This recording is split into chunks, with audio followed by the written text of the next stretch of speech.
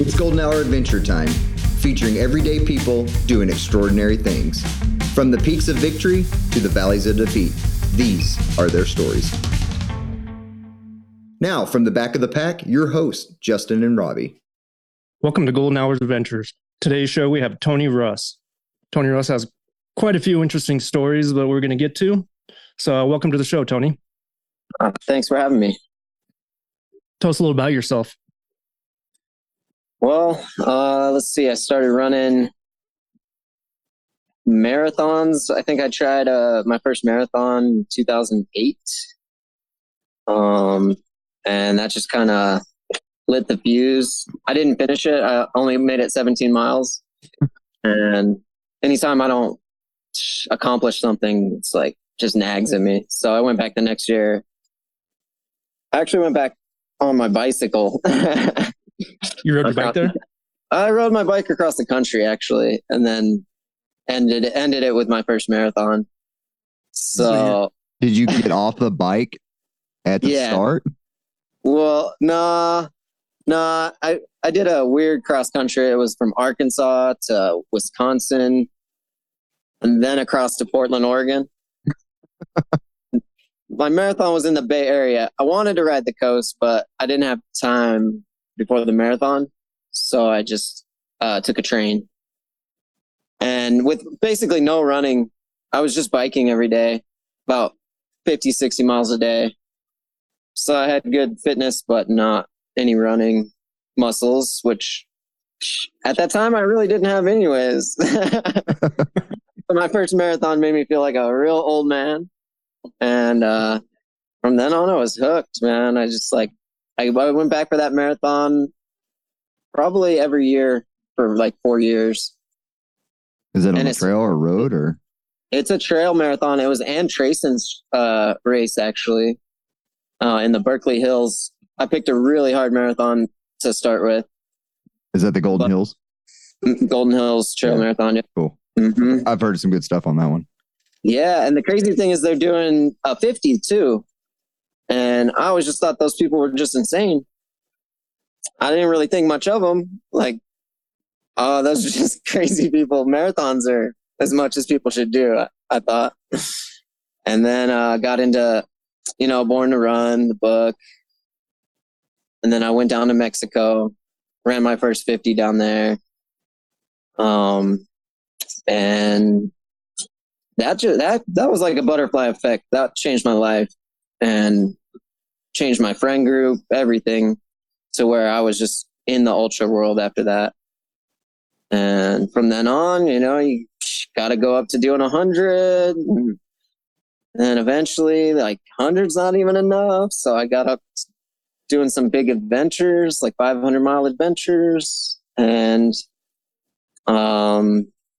this last year, I did Cocodona 250. That's the longest race I've done, like a continuous race. So that's like kind of the way I got into running, but it's definitely become a part of my life now at this point. Tell us about your Cocodona experience. The most recent, yeah. Well, I actually got a kind of crazy story about that. I don't think I'm like everybody else the way I approach running. It's more about the life of it. So I've come around to thinking that it's more about the journey than the destination. And so to tell you about Cocodona, I'd have to tell you about the 1,000 miles I ran for training the 2 months before. So I had a couple 500-mile months to get ready for it. 500-mile months. Yeah, I had a 600-mile block of 4 weeks. Jeez. Can you break that down for us? Because that just seems like insane. Like, I think I've only run 1,300 miles this whole year. So saying that you ran 1,000 miles. God. So it actually started with this March challenge that my friend challenged me with last year, where you run a mile for every day of the month.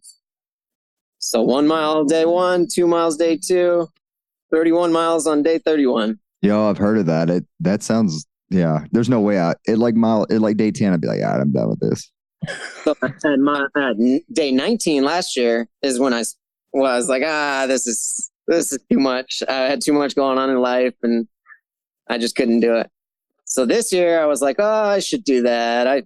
Like I said, I hate failure and I always try to remedy that with finishing it. So this year I did. And around day 17, I was like, man, I'm feeling pretty good. Actually, I had COVID on February 28th. And I knew I was going to do this March challenge and it wasn't going to stop me. I was feverish. I could barely walk on February 28th. Like I thought I was going to die for a minute there. I was just like, all right, well, next day it's only 1 mile. I could do that. I was still a little feverish, but I got out and did the 1 mile. And like day 10 was probably the hardest because COVID it lingers. And it stayed with me for a couple weeks or it's about 10 days because day 10 was real hard, still fatigued. And, but I got through that, got to like day 17-ish and was like, I'm feeling good. I'm totally going to do this. And now I want to sign up for Cocodona. I just really, really missed out on it last year. Last year I worked for Arvipa and I was so jealous of everybody that got to start that race. So that's about when I messaged my buddy Steve, who's the race director. And I was like, man, I can't really afford that because it's a pricey one.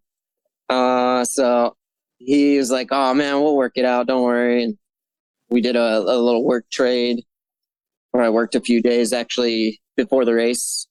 I was like loading the food for the race. Most people are resting, but I'm out there till 10 p.m. like loading trucks. Yeah. At least you know what you're going to be able to eat. I knew all the food that was going to be at every aid station. For sure. That's awesome. He put you to work. He put you to work. Oh, yeah, man. I had 1 day of rest before the race.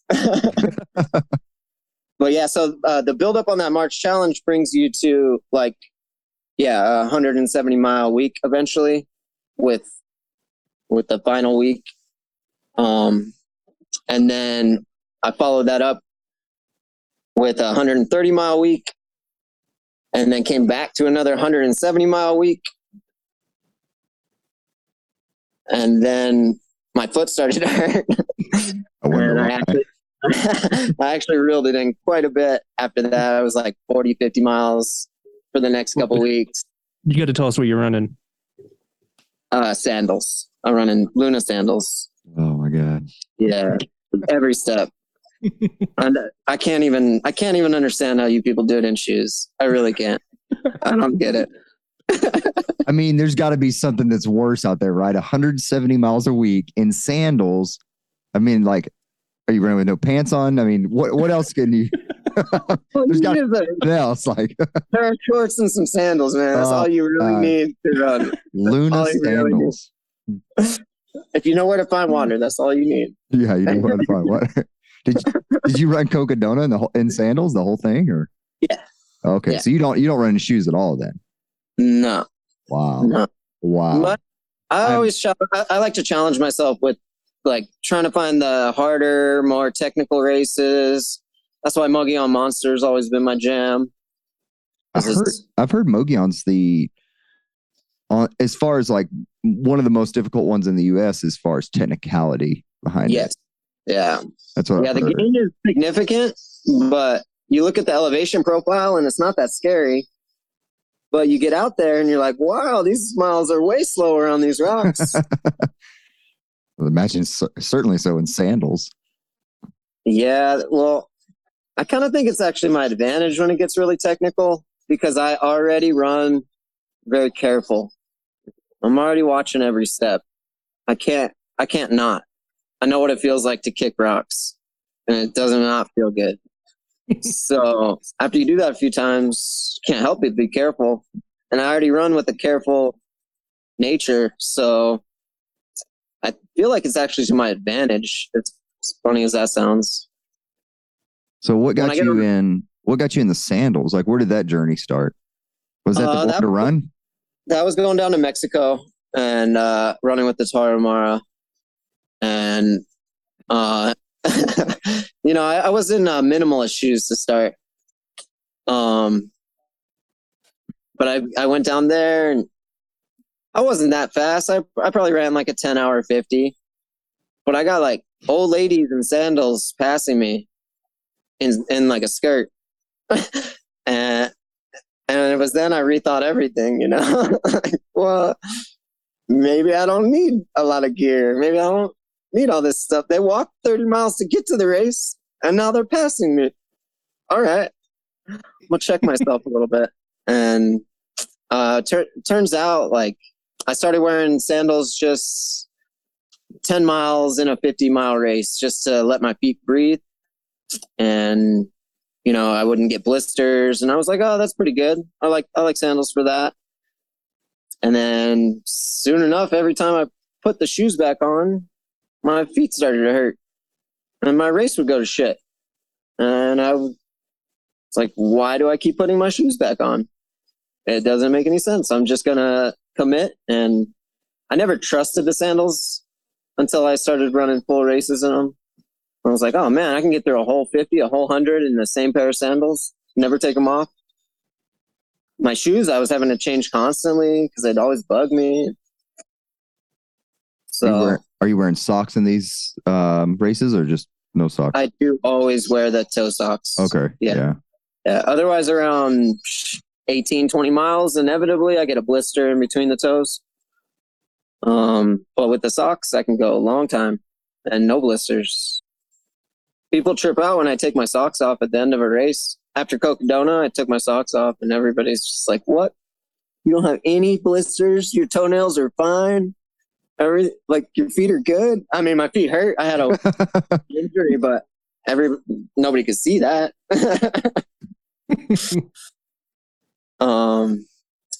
So yeah, I kind of pride myself in running careful enough that I don't get blisters. And once I start to feel this, actually, somewhere in Cocodona around mile 170, I had to take it easy and rest for a couple hours because I started to feel a blister like under the ball on my foot.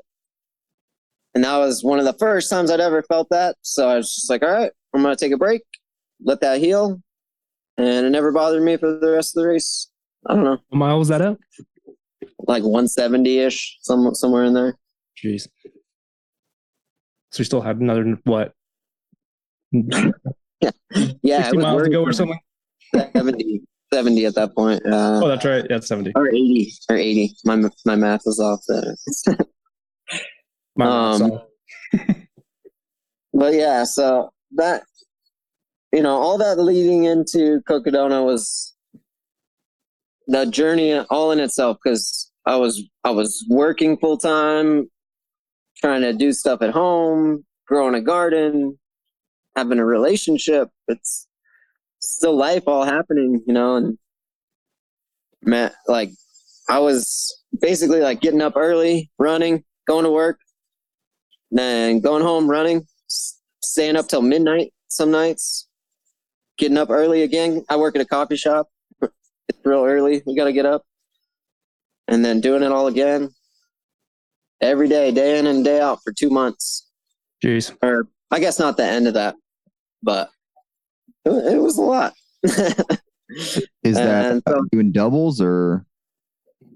Yeah, I would definitely break up a lot of my runs when I was doing like 30 miles in a day or something like that.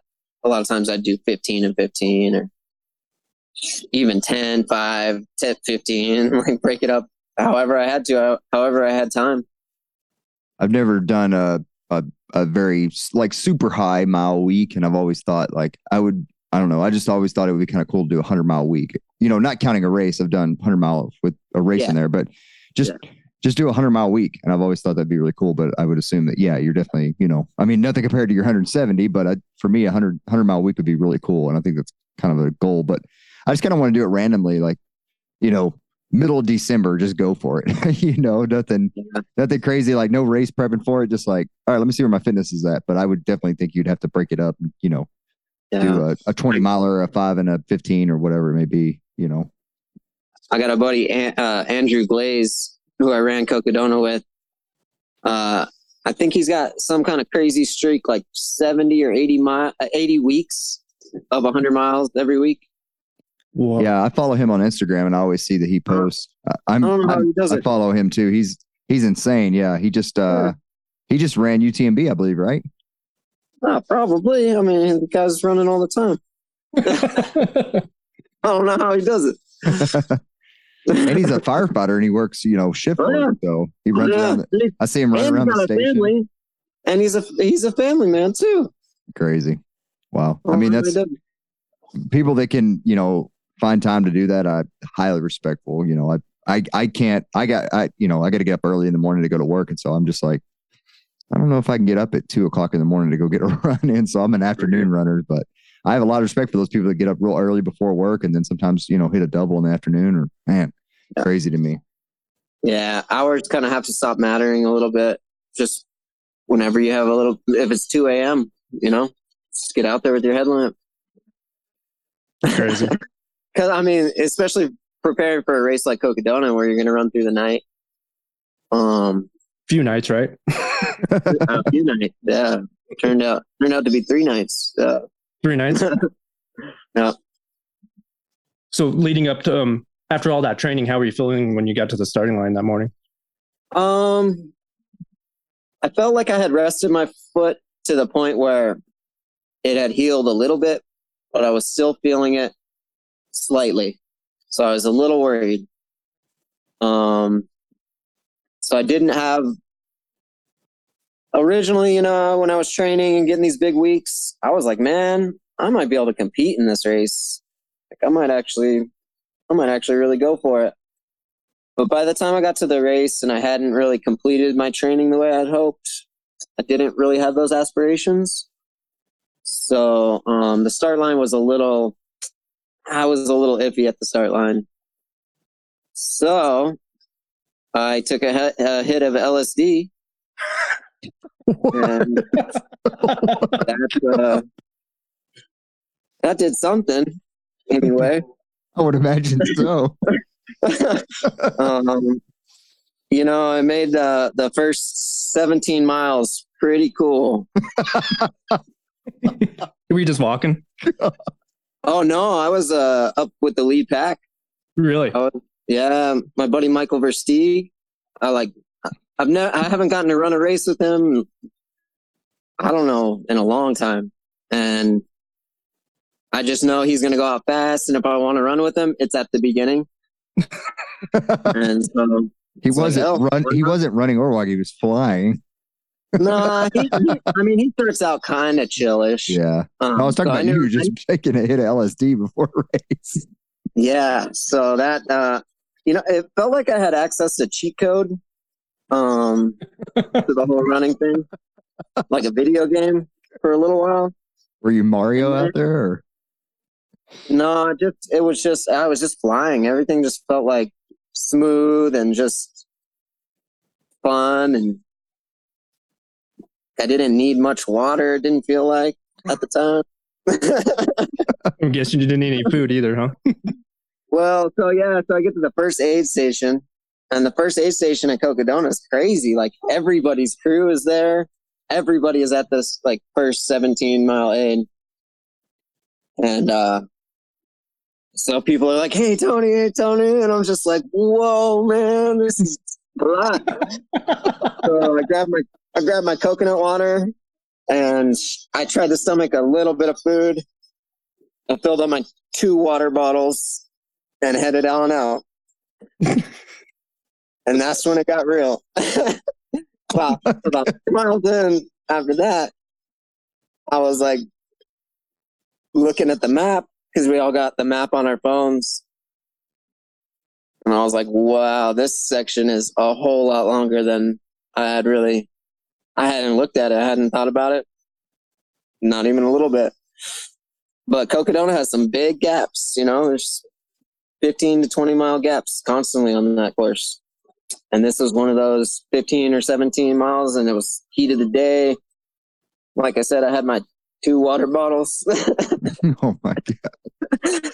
And about 5-6 miles into that section, I had pretty much gone through most of my water, and really didn't have much food on me. So I sat down on the side of the trail for a little while, had myself a good think about life. And up to that, like at that point, I kind of felt like I was just holding on to reality. Like the acid was kind of like the fun part was wearing off, and it was kind of just like sinking in like, oh man, look at how stupid you just were. And but then, I also got it in me that like, all right, well, I'm gonna live, I'm gonna get through this. I just gotta keep going. And the faster I go, the better, actually. So I kept cruising, and I finally got to that 30-mile aid, and I was shaky, and oh man, I just had to sit for a good 30 minutes and eat and get myself right. And so yeah, it's like 30 miles in, I have felt like I had 3-4 days worth of adventures already. Like my mind had gone so many places already, and the journey seemed real long. And by that time, all the leaders are way gone. It's actually an out and back at that point, and so I could see that they've already gone down to the aid station that's 4 miles past the 31 aid station, and they've come back. So I'm like, all right. I see Versteeg. I'm like, all right, you guys are gone. That part's over for me. So I got to the 35 aid station and had a burger, got myself right even more. Took maybe even an hour there. And at that point, I just started treating it like some of my long adventures that I've done, some of my 500-mile adventures where I don't care about pressing. I'm going to take long breaks and take care of myself. And when I am going to get out there, I'm going to run. I like moving. I don't like walking. I don't like death marching. It's not fun for me. So from then on, I pretty much would take 1 to 2 hours, sometimes even 3 at the aid stations. 3 hours at an aid station? Yeah. Uh-huh. That's what, you were sleeping, or? I got a few times. I probably overall, so it took me about 100 hours, 101 hours. Okay. And I probably slept maybe 15 hours. Okay, yeah. And I gotta believe I rested close to 40 hours. Wow. So my moving time was pretty good. Like, I think comparable to the leaders. They just didn't rest for 40 hours. They rested for like 2. And I think String Bean slept for 20 minutes. That's insane. Jeez. And what did he finish in? Just under 60 hours. Wow. 59. So he was averaging 100 miles a day, whereas I'm averaging 60 miles a day. That's some tough terrain too, isn't it? There is some tough terrain, like around Jerome. And that's like mile 100. Going up to Jerome, the Mingus. The Mingus Trail? And there, the beginning, there's definitely some climbing at the beginning, but we didn't get the true course because there was a fire and a course reroute. Had we done the real course, that's a beast coming up the Bradshaws. But we got to skip that, and we just did like a circle around Prescott and then continued on with the course from Prescott. So it wasn't nearly as hard at the beginning as it would have been. And definitely it's not that much climbing over 250 miles. I don't even know if it's more than Hard Rock. I don't know either. It might be 40,000 or so over the 250. So it's not totally flat, but there's definitely a time once you get to around 170 where there's a lot of runnable stuff. Pretty much until you get to Mount Eldon and Flagstaff. How were your legs feeling? Were they just numb? I've grown accustomed to the that part of it.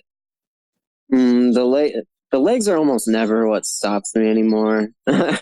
Like, I just know what it feels like to run on tired legs.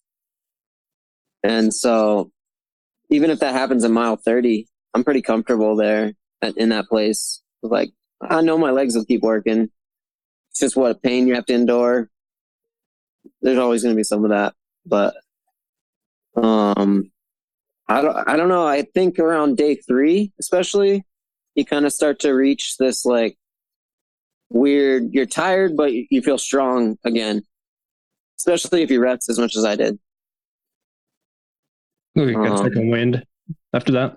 Yeah. So I actually, once I got into my flow and I kind of stopped worrying about the race, I ran pretty good. I never got past. I don't think I got past after mile 50. I would always just run past everyone, rest at the aid stations, and they'd come walking past me. And then I go catch them a couple hours later, pass them. So I was always moving pretty good when I was moving. And by the time I got to nearing the end of the race, the last day on day 4, I felt the best I'd felt the whole race, including day 1, including the whole part where it felt really good at the beginning.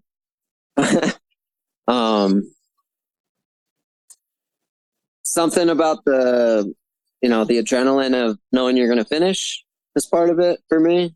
I always get that towards the end of a race. But this was like long lasting for the whole last day. I probably had 35 miles to go when I woke up on day 4. And man, I hammered it that day. And the final 22, my buddy Witt showed up, Witt Weisbaum, who also paced String Bean for the last 22. He paced String Bean for probably like 70 miles of his race. And then he rested for a day and a half and then came and paced me for the last 22 of my race. Oh my gosh. I watched the live of String Bean going up Eldon. It was just incredible to watch his pacer. I'm just like, man, that's a professional pacer right there. He just had his hand out the whole time. Like every time he climbed a rock, it was like he had his hand up just to make sure he wasn't going to fall back. I'm like, man, that's a guy who knows what he's doing. But yeah, man. Yeah, no, Witt's great. And he was such a boost. He surprised me. I knew he was pacing String Bean, so I didn't expect him to come show up for me. I hadn't had a pacer the whole race. I kind of just assumed I'd finish it that way. And I showed up at that 22 to go aid station, and there he was. And I was cruising at that point when I got there. And so I was pumped to see him because I knew we were just going to go fly. And yeah, we moved pretty good. And the whole time he's like, man, this is so much faster than String Bean, and pumping up my ego. And, and he's on the phone with String Bean part of the time. No, and he's like, bro, this dude's going so much faster than you. So, man, I smashed Eldon. Like, I mean, Witt was having trouble keeping up with me going up. He was not worried about holding me up going up that. Like, I probably from 22 past 10 or 15 people, which in a race like that is like, these are serious people that have been running for just as many days, and to come flying past them at the end, everyone's like, what the fuck you been waiting for, man? Like, I just started feeling this good, so I'm using it. So, yeah, I went up Eldon pretty fast and then came down it real fast because I smelled the barn and could not wait. All my like failed expectations and things like that kind of struck me, and I was like, well, shoot, I at least can win this section. And I'm pretty sure if you look at like everybody's segment times on that, I'm pretty sure I probably ran the fastest one. It's like, at least I can do that and I can finish strong. And that's a big part of what I like to do is, Versteeg actually told me this a long time ago. He said, if you can't wake up and do it tomorrow, it's not real. And that was after he had just set the Arizona trail record, where he woke up day after day for 16 days and ran 50 miles on crazy terrain. And I was like, I think I should believe him when he says something like that. So, I've always made it my goal to like take care of myself enough during these things to where I can then turn around and do it again the next day, and do it again the next day, do it again the next day. So that's always been one of my bigger goals. So for me to finish strong was like it was a slight victory, at least just for myself. What was it like coming down into Flagstaff from Buff Park? Oh man, my adrenaline was pumping. I think if you watch the stream, like I was flying. I put down a 1 7-minute mile there. Wow. But probably like consistent 8s and high 7s, and yeah, I was feeling pretty good at the end there. I remember watching the live stream and the camera guy was like, he's cruising, he's flying. Yeah. Then you have to turn the corner into the square. Oh man. And the lights, the stoplights. There was a bunch of street crossings. Yeah. And I just man, I didn't even really realize that I was on camera and that people were watching, because I was just crossing the streets like the big city kid that I am. I don't really care if my light's green. If there's no car in the immediate vicinity of me, I'm crossing the street, and I'm going to cross it real fast. So don't worry. But that was a little scary with Whit behind me and the cameraman behind me. And in hindsight, I wish I would have thought of that a little more, but I was pretty pumped up. So yeah, I'm sure you're just ready to get it done. Yeah. So just sprinting out in the traffic like an idiot. that's you're just like, I'm so ready. I've been out here for 100 hours. Just let me go. Mm-hmm. Yeah. And so Versteeg's my buddy, and a really good friend of his is Chad Trumbo. And Chad had been ahead of me the whole race, and I was always kind of keeping an eye on him. And in the last day and a half, it to me looked like he had kind of fallen apart. And I was slowly gaining on him. And I always kind of hoped the next person up was going to be him. But I couldn't quite get there. But he was sitting there. He had just finished maybe 10 minutes ahead of me. So I was kind of chasing him a little bit. That was good. That was good motivation for me. But also just, something comes over me to just be able to be like, look, I can still run. Look, you don't have to be broken at the end of these races. I think that was the biggest lesson I had to take away was watching a string bean crawl up that mountain. It's impressive. Don't get me wrong, but I just don't think that's where I'm at with my running is to go out there and destroy myself in the same way. I want to know that I can do it again. Run it back. Let's do that 250 again. I felt like I could turn around and start that again. And it's become an important thing to me.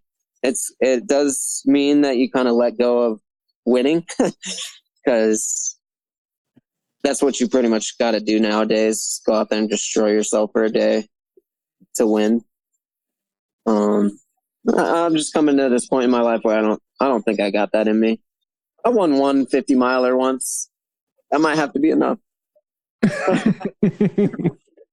No, I do like that though. I mean, it's just, you're right. You're going to destroy yourself. But if you can't get up the next day and, do what you love to do, then was it worth it? In the end, you got a little trophy that you hang on the wall. You may have a ultra sign up trophy and your percentage goes up a little bit, which, is cool for everybody, I guess. But in the end, if you can't get up and go for a run the next day, it's, for the thing that you truly love and the longevity that you want to probably keep with it, is it worth it? I do like that. I do like that. I think a lot of ultra runners think in this real linear way where it's like, I start the race and I feel good. And then throughout the race, I'm going to eventually feel really bad. And then by the end of the race, I should be at my lowest. And that's just kind of like, I think how a lot of our brains work, where you're just like, yeah, of course, by the end, I'm going to be the most tired. But I've learned through these long journeys that it doesn't have to be that way. You can sleep and come back and do it again and take care of yourself along the way. Take long breaks if you need them. Nobody's back there with a cattle prod telling you what you have to do. Your body is the thing that's telling you what to do. And if you listen, you can maintain for a long time. But that is also with knowing how to take care of your body. And that comes with a lot of experimenting on how not to. I was just going to ask, you said a couple 500-mile journeys. What were these journeys? So the first one was back in 2017, I think. 2017, or it might have been 2018, where I just decided to run out my door in New Mexico and run to the start line of the Mogollon Monster, which is about 400 miles away. So since my mom lives in Prescott and I live in New Mexico, I had always driven this way through the mountains, and it's forest after forest after forest until you get out to the Mogollon Rim Country, where Payson is and where that race is. And from the first time I had ever gone out there, I remember telling Jeremy, who created the Mogollon Monster, I was helping him mark the course, like volunteering the first year I was running it. And I was like, one day I'm going to run out here and then run the race. And he just thought I was an idiot, I think. But it just never left me, that dream of like going from forest to forest to forest and never leaving all that and getting there and then running the race. So it was about 5 years from running my first Mogollon Monster to then. And do you guys know Matt Gunn? Started like Ultra Adventures. Yeah. Now vacation races. Yeah. So he was a really good friend of mine. And he went, it was after he had left vacation races, and he went back to teaching, but he wanted to still devise this course that kind of included a little bit of all his courses, this grand master plan 300-mile course. And since the 200s had started, it started to become like realistic that you could actually throw a race like that. So he had this route all planned out from the Grand Canyon up to the Aquarius Plateau. Really beautiful. And I went out and crewed him after he had started for like a day, maybe 2 days before I got there. And man, he was just calling me, telling me how hard it was. And I was like, all right, bro, I'll be there. And I came, and from then on, he didn't have to carry like a big old, man, he had this silly pack on. And so I started crewing him, and man, it just was so exciting to watch him like follow his dream like that. Like this thing he'd been dreaming about, and he was doing it. Nobody was watching him. I was the only one helping him. Like, he didn't care. And he had the goal of throwing the race, so he knew he had to run it himself. So on my way home from that, I was like, fuck it. I'm going to do my dream now, man. I'm so inspired. And I started backwards planning the run I had always dreamed of from my home to Pine, Arizona.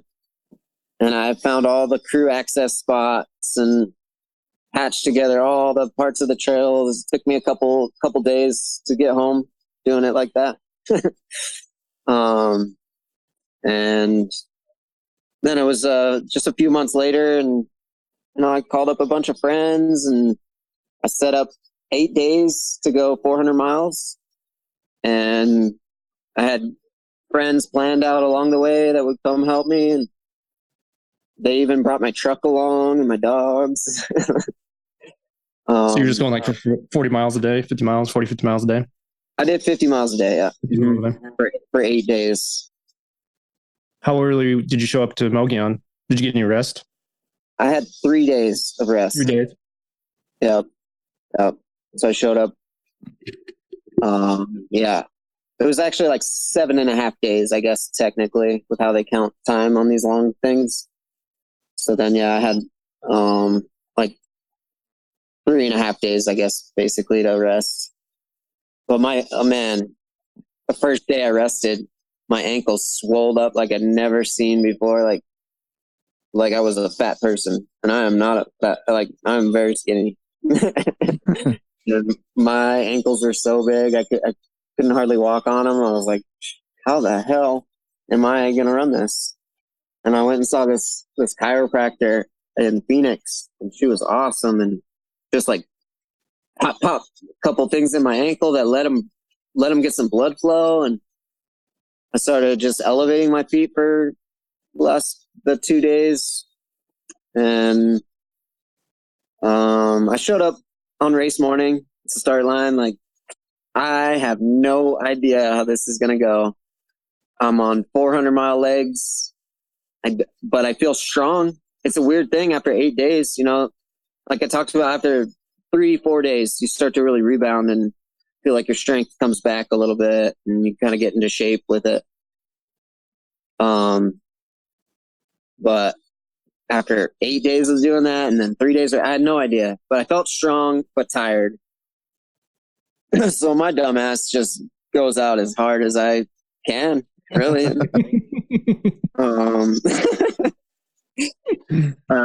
I led through the first marathon. And then I was like, oh, okay, well, I think I'm actually feeling these 400 miles pretty good. More than I thought. Was this one of the journeys where you learned to listen to your body, or?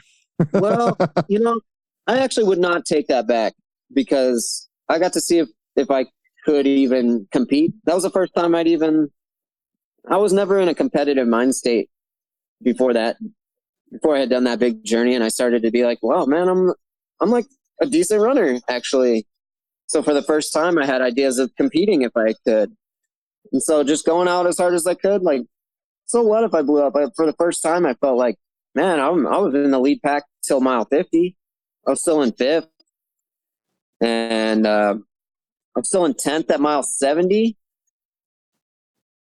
Somehow after from mile 69 to 71, my leg locked up. And probably took me 45, 50 minutes to do those last 2 miles of that section. I was just laying down, like couldn't get my leg to work. So I hobble into 71, the aid station there. And I'm like, it's probably like midnight-ish. And I'm in 10th, and I go into this aid station. I'm like, when's the cutoff time for this aid station? And these people didn't even know. Like, nobody's asking 8 hours, sir. The goddamn cutoff time yet. Like, nobody in 10th is asking you the cutoff time. So they're like, we don't know. I will look it up in the book, I guess. Like, so their shift is going to be over like 8 hours before the cutoff. So it was like 8 or 9 a.m. was the cutoff for that aid station. And I was like, golden, I'm gonna go to bed. And I went to my crew vehicle and I slept like a full 6 hours sleep. And I probably took like a little ibuprofen and went to bed, because I don't like taking any kind of pain medication like that while you're running. It's really taxing on the liver. I don't recommend that to anybody. I don't do that myself. But if you know you're going to take a long rest, the liver can handle it a little better. So I did that, and woke up at like 6 a.m. and everything felt all right. My leg worked again. I felt refreshed. The sun was up. And I probably went to bed. Yeah, I went to bed in 10th, and I probably woke up in like 55th or 56th or something like that. And then I just started like picking people off. And it's just something I love doing at the end of a race. It's just real fun when somehow you're still feeling. And these people all thought I finished a long time ago. So everybody I passed is like, wait, you didn't finish? Are you running this again? What are you doing? Like everybody had a lot of questions for me that next day. He just comes out of nowhere like a ghost. Like, wait, am I getting passed a second time by this guy or what? Yes, exactly. And they're just I'd be so pissed. I would just quit. I'd be like, well, fuck it. How did you I'm not doing finish? this again? Like, what? How did you not? That's how Cocodona was. I passed some people. I passed about 8 times. You know, like where, like they would just pass me I'd be at the aid station. They passed 8, 10 times. Some of these people, and they're just like, what the fuck are you doing? Don't you know how to just grind like all of us and just keep grinding and grinding? I'm like, no, I don't know. I don't quite have that in me, actually. No. It's like taking naps 6-7 hours in a 100-miler. So then I ran that last 31 pretty good, and I think I ended up in 35th place at the Monster, and I ran like a 30-hour 100 or something like that. With 6 hours of sleep? Yeah, with 6 hours of sleep. Yeah. So, yeah, again, like moving time was close to the winners, you know? But I just take a lot more breaks. That's all. That's cool. I like it. Oh, that's cool. Hey, so how did you get back? I drove back, yeah. Ah, okay. I was just saying, like, you just did this 100-mile race and sent it, and then you're like, oh, you know what? I'll just do the 400 miles back. Yeah, everybody definitely was like, so you're going to run back, bro? And from then on now, like, why not make it a 900-miler? Anybody that knows me now, any race I show, it doesn't matter where the race is. They're like, oh, do you run here? Like, nope, I drove just like everybody else. No, it's in. Known as the guy that runs here. It's in Germany. There's no way. Yeah. So the other 100 or the other 500-mile adventure. Well, okay. So to finish up on the Mogollon Monster one, that's probably my crowning achievement. That was like the best shape I've ever been in, and the most attention I've ever got. I got into Runner's World. Not for tattletaling on someone, but for my own achievement. So I actually got into Runner's World that way. I was on the cover, actually. It was pretty cool. The cover of Runner's World for doing your 400-mile your warm up for your 100-mile race. Yeah, they were like, this is too weird not to put on the cover. He's in sandals. Like, what the hell? And the 400 miles to get to this race, I mean, was no joke. Like, it's not easy. Like, nothing out here is easy. You weren't running on the road, right? You were running. You linked all the trails together. I had linked trails and dirt roads. I probably did about 10 miles of paved road for that whole thing. And yeah, it was about half and half single track to dirt road.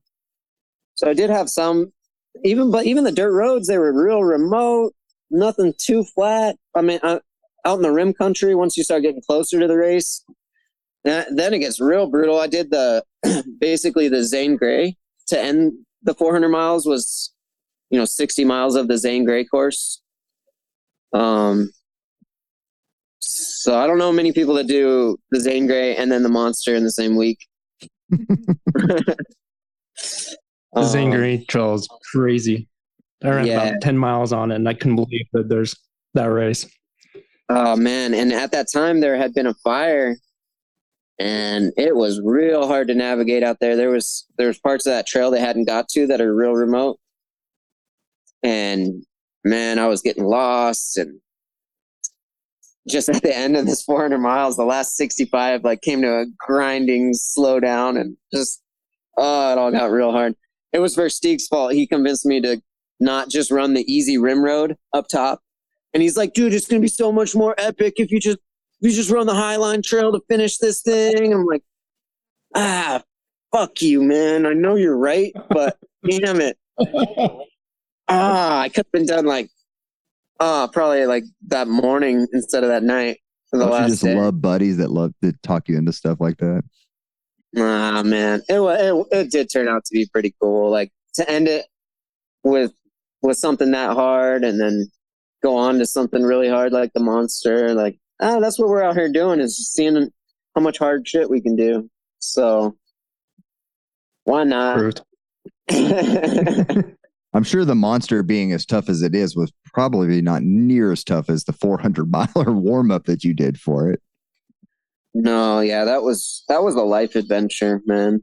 That was like learning how to deal with. So my buddy who was supposed to do the first 3 days waked on me at 7 p.m. the night before, and I had to call my buddy who lived in Tucson, who was supposed to do the end of my trip, to come at the beginning. And man, he got in his car so fast and was there for me that night. He showed up at like midnight at my house. Like, I went from being like, oh, I don't even know if I can do this without my first 3 days of help, to having like the most amazing experience with my crew, where it was their journey too. I was the one putting my feet forward, but man, they made it happen just as much as I did. Like, I don't think I could have done it without them. So it was this crazy bonding experience with everybody that came out and helped me too. That just way different from what you can get from getting crewed on 100-miler. Like, it's just something about traveling that much distance where they're in their car and they know what you're doing, like every step. Like that was the coolest part of that journey for sure. How many miles did they drive? Oh, exactly, right? Exactly. That's crew people, man. It is not easy. I once ran 30 miles, or no, I ran like 10 miles during this 30-mile stretch that Versteeg had on the Arizona Trail. I ran 10 out like 5 miles and 5 miles back with water for him. So like, not only did I drive way around, but then I ran out with stuff to meet him on the trail. So I know what crewing's legit, man. It's real work. I always say crewing's harder than running. I think so too, man. I really do, because there's zero glory. Nobody's putting you on the cover of Runner's World. And yeah, just amazing friends that you learn, like, wow, they're gonna come out and give me like multiple days of their life. Like, what?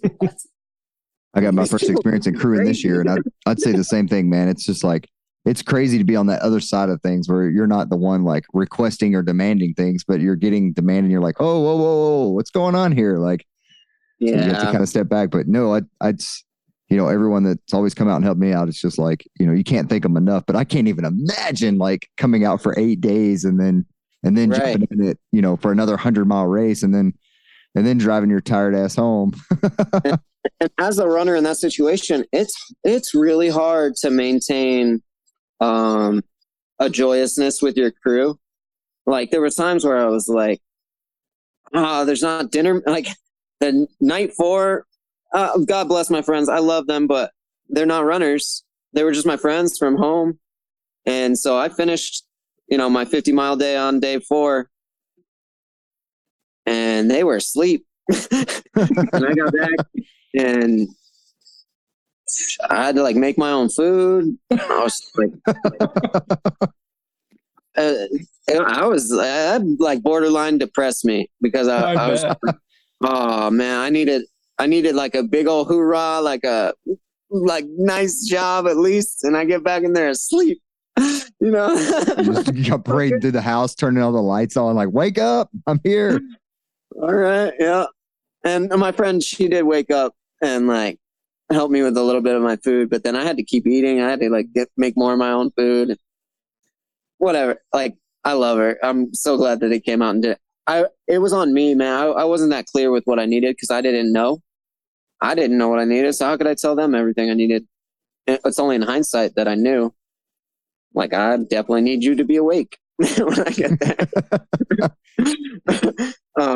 But so on that night, man, I really thought about quitting, and man, Versteeg showed up out of nowhere. Like, he wasn't supposed to show up till the next day. And he shows up at Big Lake. I'm in Big Lake, Arizona. Like, no service out there. I don't know that he's coming. I'm wearing a tracker, so he knows where I am. And he just shows up in like probably 11, maybe midnight. And he shows up and he's like, "Where's everybody?" Like, "What? Where's your crew?" And I'm like, they're asleep right there.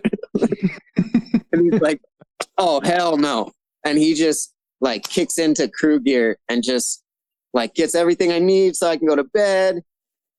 And then he's like, "I'm gonna have breakfast for you at 6 a.m. Be ready." Like, and sure shit, like I'm up. He's got bacon cooking. I'm like, "Oh, dude, you just saved my whole trip, man." Like, single-handedly, he just gave me all my strength back. Like, where I was just like, I felt loved, I felt cared for.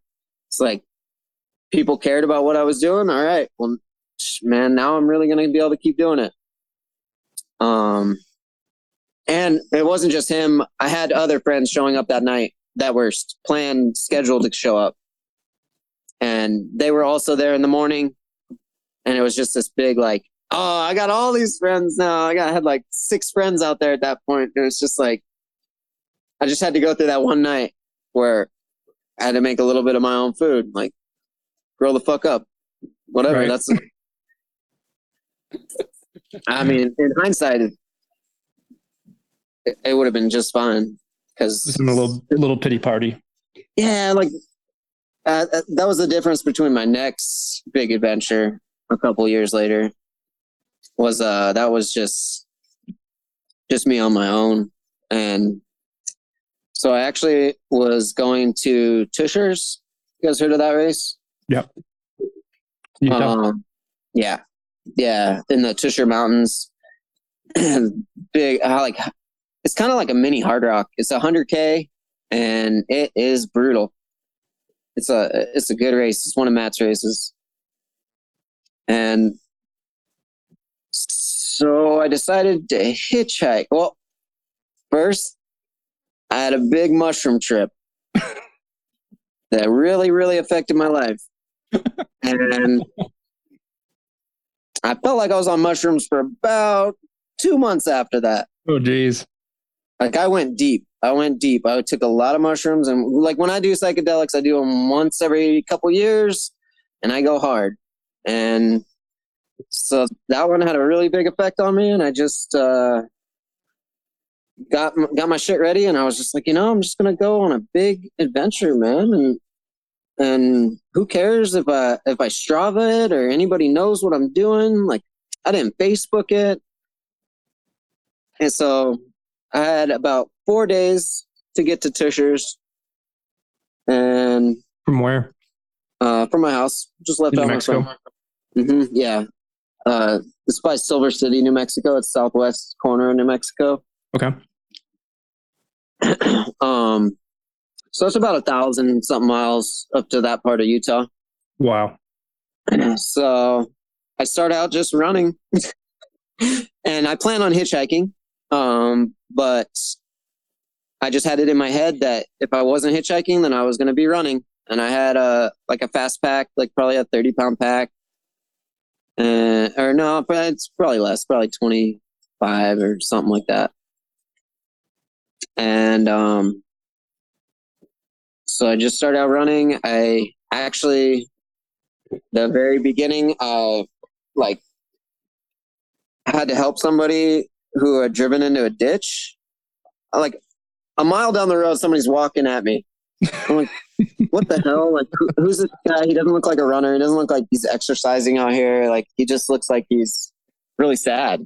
And so he had driven his car into a ditch, and we're talking, and he's like, "Wait, you live just right over there?" And I was like, "Oh yeah, I just left for this big adventure." And he was like, "Well, do you have a truck? You could help me?" And I was like, "Oh no, I literally have to go backwards right now. I got 1,000 miles to go, and I'm about to go backwards." So I went and got my truck, pulled this guy out of the ditch. Then he drives me back to the spot that I was at, and I start again from like 1 mile away from my house. And then really good buddy comes, another friend, and then a really good buddy. Dude, it's like I'm probably like 5 hours in, and I've gone approximately 3 miles.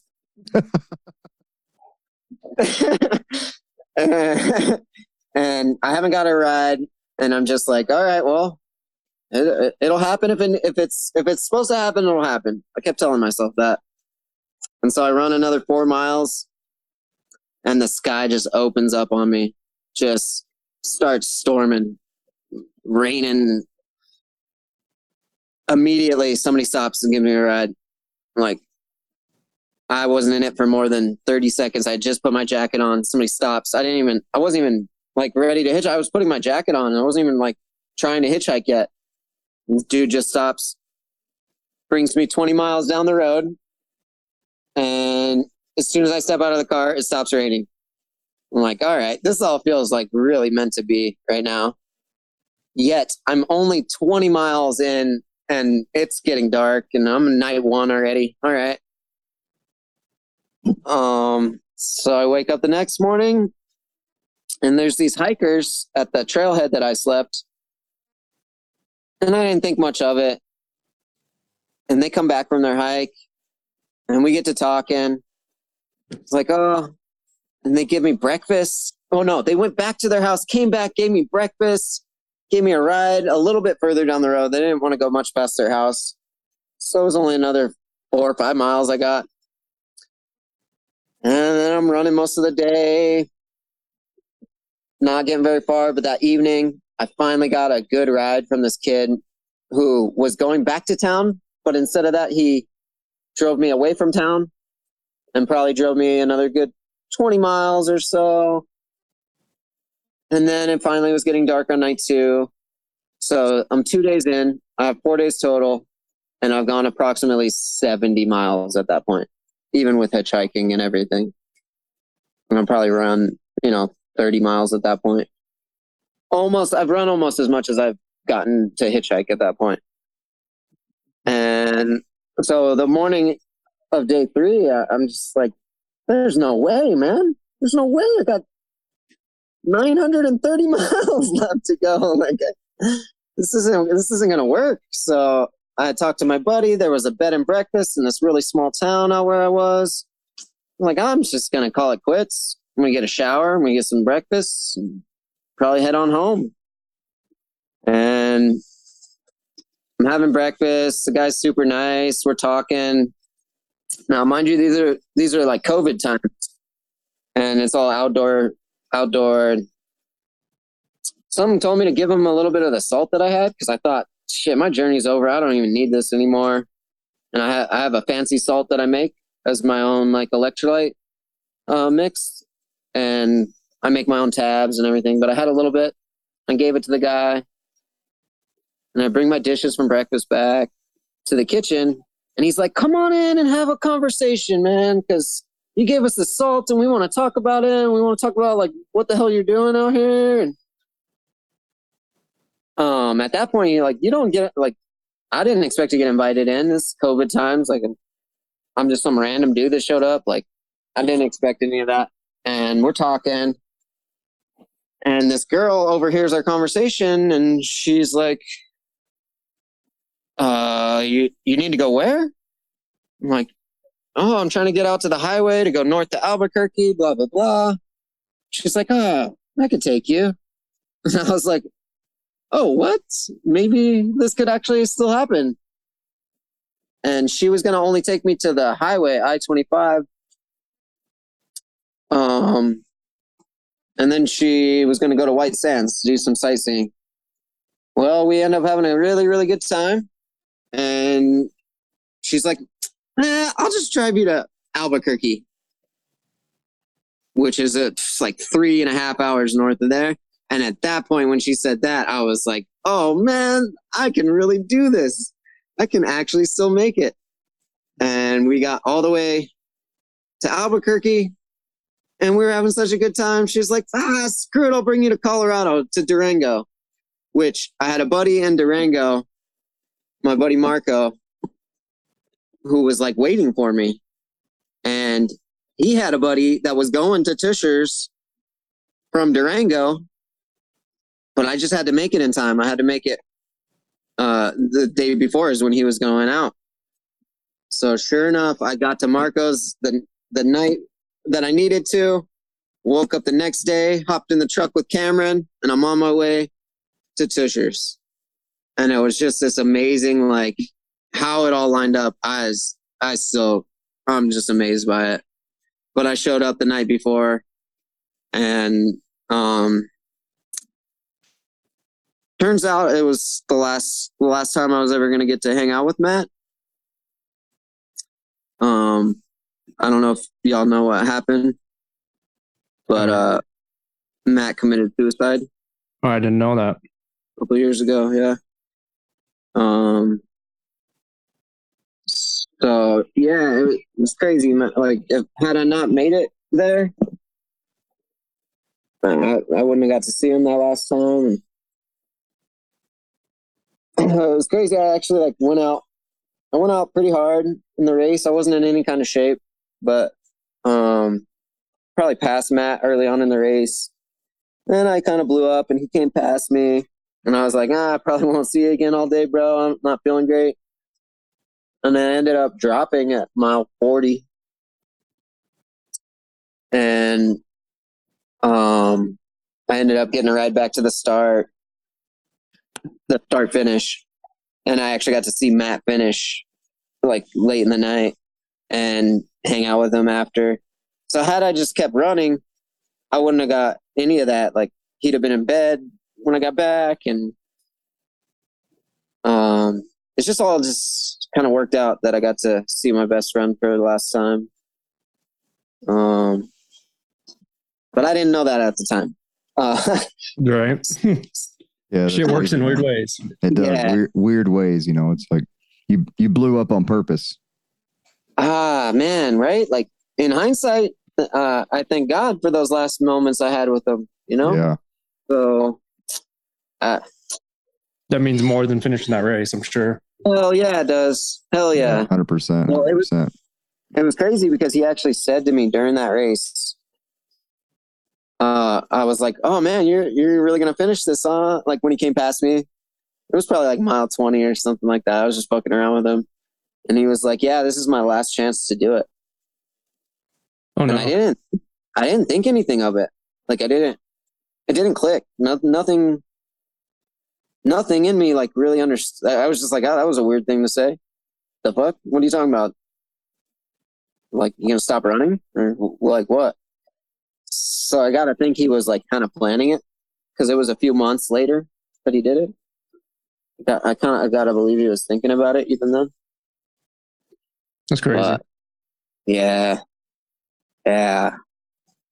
So that was actually where my adventure really kind of began, actually, on that one. Because then I got a ride back to Durango, and me and Marco ended up going to try Soft Rock. And we got about 50 miles into Soft Rock. Marco was my guide, and he didn't want to continue. He was like telling me like I could, and he could kind of tell me how to go, but I had just been following him the whole time, and I didn't feel comfortable with that, so I just called it there too. And the next morning, said goodbye to those guys and just started running home from Silverton. And my plan was to do the all road this time. And so yeah, I just set out for home from Silverton. Marco dropped me off, said goodbye. He set up a few like aid stations for me on the way back to Durango. And let's see, then I ran back to Durango, and then it was a couple days to get going again. But I guess, so really it was kind of from Durango, the more continuous, all the way home. So that was about 500 miles. Did you run all that? Yeah, I mean, I was probably running like 40 miles, 30, like high 30s, 40 miles a day. Because with the pack, I'm a little guy, man. Like a big pack really slows me down. And I had like Marco come out and help me for a day here and a day there, where I got to move pretty good. You know, I'd cover like 70 miles in the days that he'd come out and help. But I only had that a few times. Most of the time I was just out there with the pack, and like really enjoying the adventure of it though. People would stop because they just thought like something must be wrong, that I was out in the middle of these like real deserty places in August. It was hot and there ain't no water out here, and people are just like, "Are you okay, man? Like, what are you doing?" You Forrest Gump? And I would have these beautiful conversations with people. Okay, so part of my mushroom trip was I do hip hop also, and in about 3 weeks I recorded 21 songs and like I had a little CD. I'm not saying it's great, but it was all produced by me and everything. Like I did a song a day for 3 weeks and had this CD that I brought with me and I was giving out. And so people would ask, they'd be like, "Oh, do you need something? You need help?" And I'd be like, "Nah, I'm good. Do you want a CD?" They're probably like, what the hell is going on?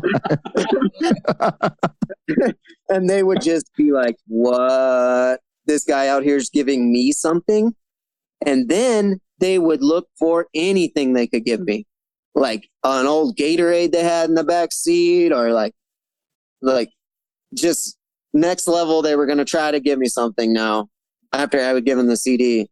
I started to realize it was a trick at the end, but when I first started doing it, it was pretty genuine. Do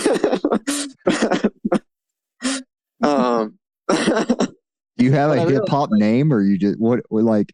AT is my moniker. What is the AT? AT stands for Anthony Tony. Oh, okay. But yeah, it's just my little stage name. But yeah, so that added a whole element to the adventure where, man, I would stop and talk to people for hours, anywhere from a half hour to like 2 to 3 hours sometimes, where people just like on the side of the road. I even got to see like one of my really good buddies, Cody, who I've run with, coming out of Silverton, and he pulls over and like is waiting for me as I'm running down the hill, and he's like, "Tony!" So I had just like left Silverton. I'm maybe 15 miles out of Silverton, and here I'm already like, I got a friend who's like, he makes me coffee. He gives me a headlamp. Like I didn't even have like a good headlamp, and thank God he like showed up like that night, where he was like, "What are you doing out here without like a good headlamp, bro?" And I was like, "The moon, man. The moon's good." I can see. It was like a full moon, but still like, it was pretty silly. So yeah, him and his son, man, we talked for hours, and there's a little aid station out there for me. So the whole adventure was like that, like just people wanting to help, everybody just real, like only the best people would stop to help, because I wasn't asking at that point. There was no hitchhiking for me. Like I was not hailing down cars at all. Like I was just out there running at that point to get home. And so anybody that stopped was just like a good-hearted person that was just like, "Man, this guy might need some help." So I only met the best people, man. It was just the best people that would stop. This one lady cut me a check for $100. Wow. Native woman, you know, and like, dude, she don't have a lot of money, man. It's just like a native living on the res, you know, like it was crazy. And like this other native dude, he was Navajo, and he saw me running, drove home, and waited for me and like kept his eye out for me. And I got to near his house and something told me to stop. And I just stopped for a while and was like standing there, like, I don't know, messing with my phone or something. But I just took a little break, not on a good place, like just on like a guardrail on the side of the highway. And as I'm standing there, like it gave him enough time to notice me, I think, from his window. And he comes running out to the street. And I'm like, what the hell's going on? Like, is this guy mad at me for like running out here or what? But then I realized like he's carrying like a soda and like some fruit. And he's like running out to me like, hey, I saw you way back there. I've been waiting for you. Wow. And he invited me into his house and fed me like, I mean, it wasn't great food. Like it was like bologna sandwiches, but like, man, this man shared what he had with me, you know, like it was amazing. I couldn't believe the amount that people just went out of their way to try to help me. Like unexpected, you know. That was the beautiful part. That's the thing, you know, when you don't have a crew and you do these things alone, it gives you the opportunity for these situations. Because when you have your crew, I even talked to people when I was on my big bike trip who had just one companion even. And by having one companion, they did not have to go searching out, you know, human contact in the way that I did.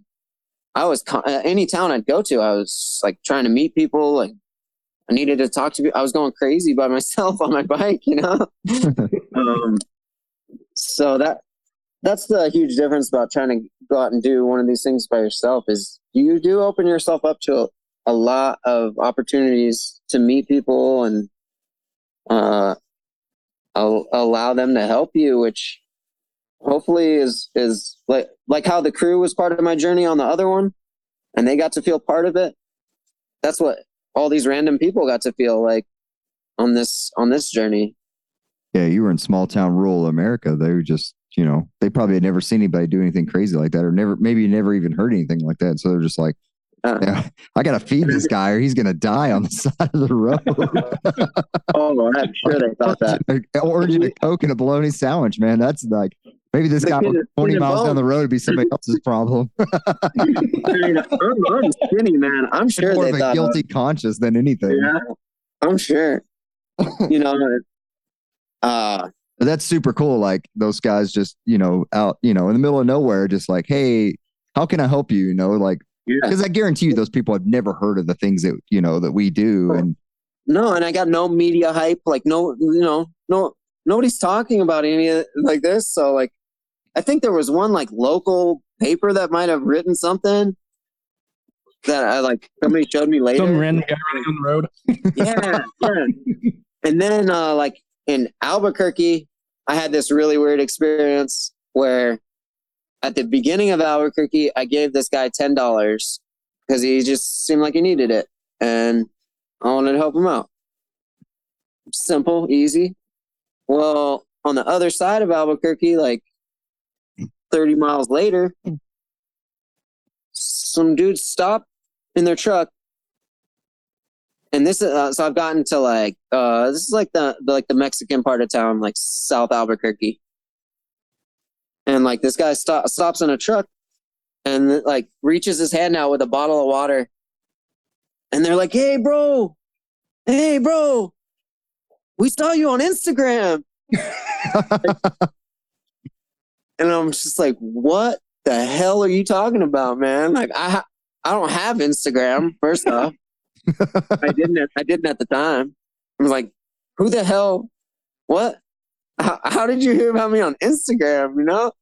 And they're just like, oh man, we seen you on there somewhere and we knew you were going to be running by here. And it turns out that they were homies with that guy that I had given $10 to at the beginning of the day. And that dude had snapped a picture with me, and I wasn't even thinking that that's what had happened. But man, these guys were so nice. They like went and got me more food, and they got me some weed. Because, well, it turns out Albuquerque nowadays, all you can find is meth or heroin. They literally say, do you want like clear or brown? And I'm just nobody smoke green anymore, man. You know, and, like it's crazy, like wild. I went through all of downtown, everywhere. Everybody, they wanted to get me meth or heroin, everywhere. And I'm just like, couldn't. So I finally get to the Mexican part of town. I'm like, finally my hopes got up, because I know Mexican people still smoke some weed. Because, yeah, I mean, that's where I grew up in that, and like those are my people a little bit. Like I'm not Mexican myself, but I love that environment. So I felt way more comfortable in Southern Albuquerque. And yeah, these guys, like, they're like, okay, we'll come back with your weed. It's like, all right, man, I'm probably never gonna see these guys again, right? Like, and I told them I'll just be on this highway for like a long time. I'm gonna be on this highway. Well, 15 miles down the road, I decided actually I was going to make a left down this other highway, and I wasn't going to be on this highway. And so I was like, damn, they're probably not going to come back with any weed for me anyways. It's fine, whatever. I'm just going to pee right here, and then I'll go. And as I'm peeing, here they come. Oh, they drive up on the curb and like turn around, like, hey, bro, and they like got 2 giant joints for me, like the big king size rolls. And I'm just like, wow, dude, what timing, man. Like, they showed up right as I was about to be where they would never find me.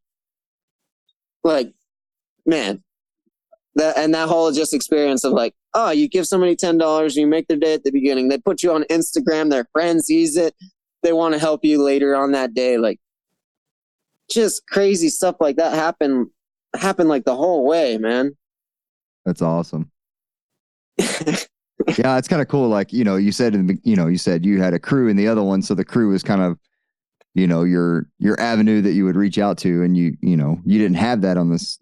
Well, I'm sorry, on the first one you had that. On the second one you didn't have that. And so, you were just, I would assume, just kind of going into, convenience stores and getting Cokes and food. Yeah. And, that was, that's what I hear from a lot of people. That's what they do. And it's just, you didn't have that avenue of the convenience of having a crew. And so, just, you weren't expecting it, but you had all these random people that just would help you out along the way. And that's super cool that, small town America is still out there in the, having not planned any of that trip, I didn't realize the huge gaps that I was facing. Like, there was 30-mile gaps with not even a gas station.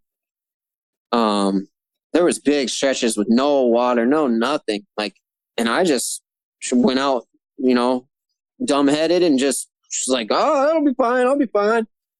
And I was only fine because people stopped and helped me. Like, there was one point coming into Cuba, New Mexico, where I had just done like 26 miles, and this was the first stretch that nobody had stopped to help me.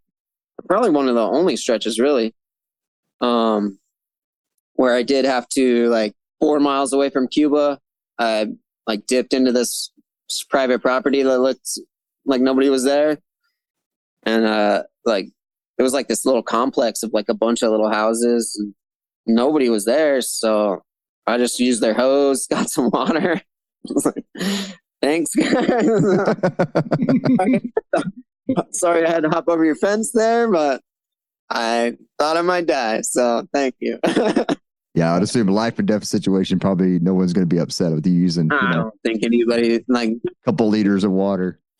Nah, New Mexico people, I think for the most part understand thirst. What that means. Is the running community pretty big down there in New Mexico? No, not really. Like a lot of my running has been done in Arizona with like the Vipa crew. Oh, okay. The New Mexico does have like there's solid communities, like really awesome people, but definitely not big. It's not a big community. Like Los Alamos has a really great race, the Jemez. Yeah, that's a good one. There's some people trying to start some stuff in like Truth or Consequences, Las Cruces. There's a few things happening, but it's never gotten big. Not like how Arizona blew up or Colorado or Utah. It's definitely the least active of all the southwestern states, for sure. So let's talk about your 2018 Hard Rock experience. Oh boy. Okay. I've been hearing this story for so long. I want to hear it from the horse's mouth, though. Were you there, Robbie? Yeah. Yeah, you were there. Yeah. I remember right before we went to bed, we were both. Yes. Oh yeah. No, of course. Yes. We both slept in our cars, and that's why Robbie is probably giving you a pretty good story already. Yeah. Man, that was just such a silly day. So the morning of, so I've been camping out with like Jim Walmsley, and like it was, where was that? That was Cunningham Gulch, I think. So in this race, that was like at the beginning, because it was going that way this year. And so in the morning, all my friends that were camping there, they were all like, "Oh, we're gonna go up to what's the first climb when you're going that way? Cutting it, or I forget that first." But they were going up to that first climb to watch all the runners come past. And I had like 2 dogs at least. I think I had both my dogs, and it just seemed like a lot to like have a ton of people and runners and crossing on the single track and all that. And just like, guys, I'm gonna just like head down the course, and like I'll see everybody later. So I just kind of went off on my own. I kind of do that a lot. I'm kind of a solitary guy. I don't run with a lot of people or anything like that. So pretty normal for me to go off on my own. I certainly wasn't like cheater chasing like people thought I was, I think, at the beginning. But so I actually was trying to pick a part of the course where, let this plane pass. I picked a part of the course that I thought nobody would be yet. So outside of Ouray, that Bear Creek or Bear something trail that crosses the highway right there. Yeah. So I love that spot. You can just pull right off the highway. You can go down towards Ouray, or you can go up that trail. That year, you couldn't go up the trail. It was closed to the public because they had landslides.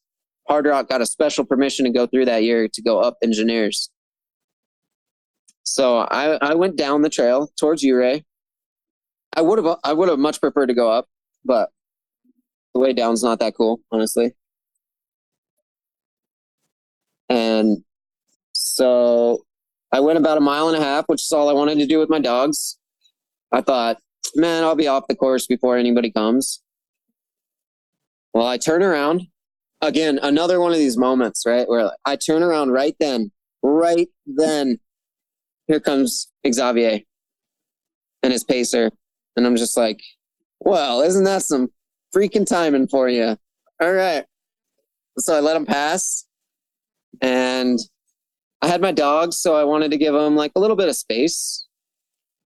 So I'm trailing at like what I thought was like a reasonable distance to give him like space, but I also wanted to be able to take pictures and be kind of like a little fanboy for a minute. And I'm snapping pictures, and I'm just like kind of seeing what like a champion is doing at this time, mile 45 or whatever it is at this time of a 100-mile race. And he was like on course record pace, and I knew he must have been if he was there already. So I just kind of followed him back up to the road, and I had put my phone away. I was done taking pictures, man. I've done my fanboy thing.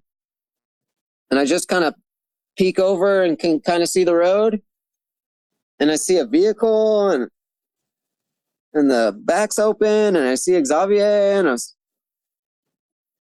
because I tried to kind of catch up towards the end there, because I wanted him to know that he could still go through. They had like blockade for the trail going up.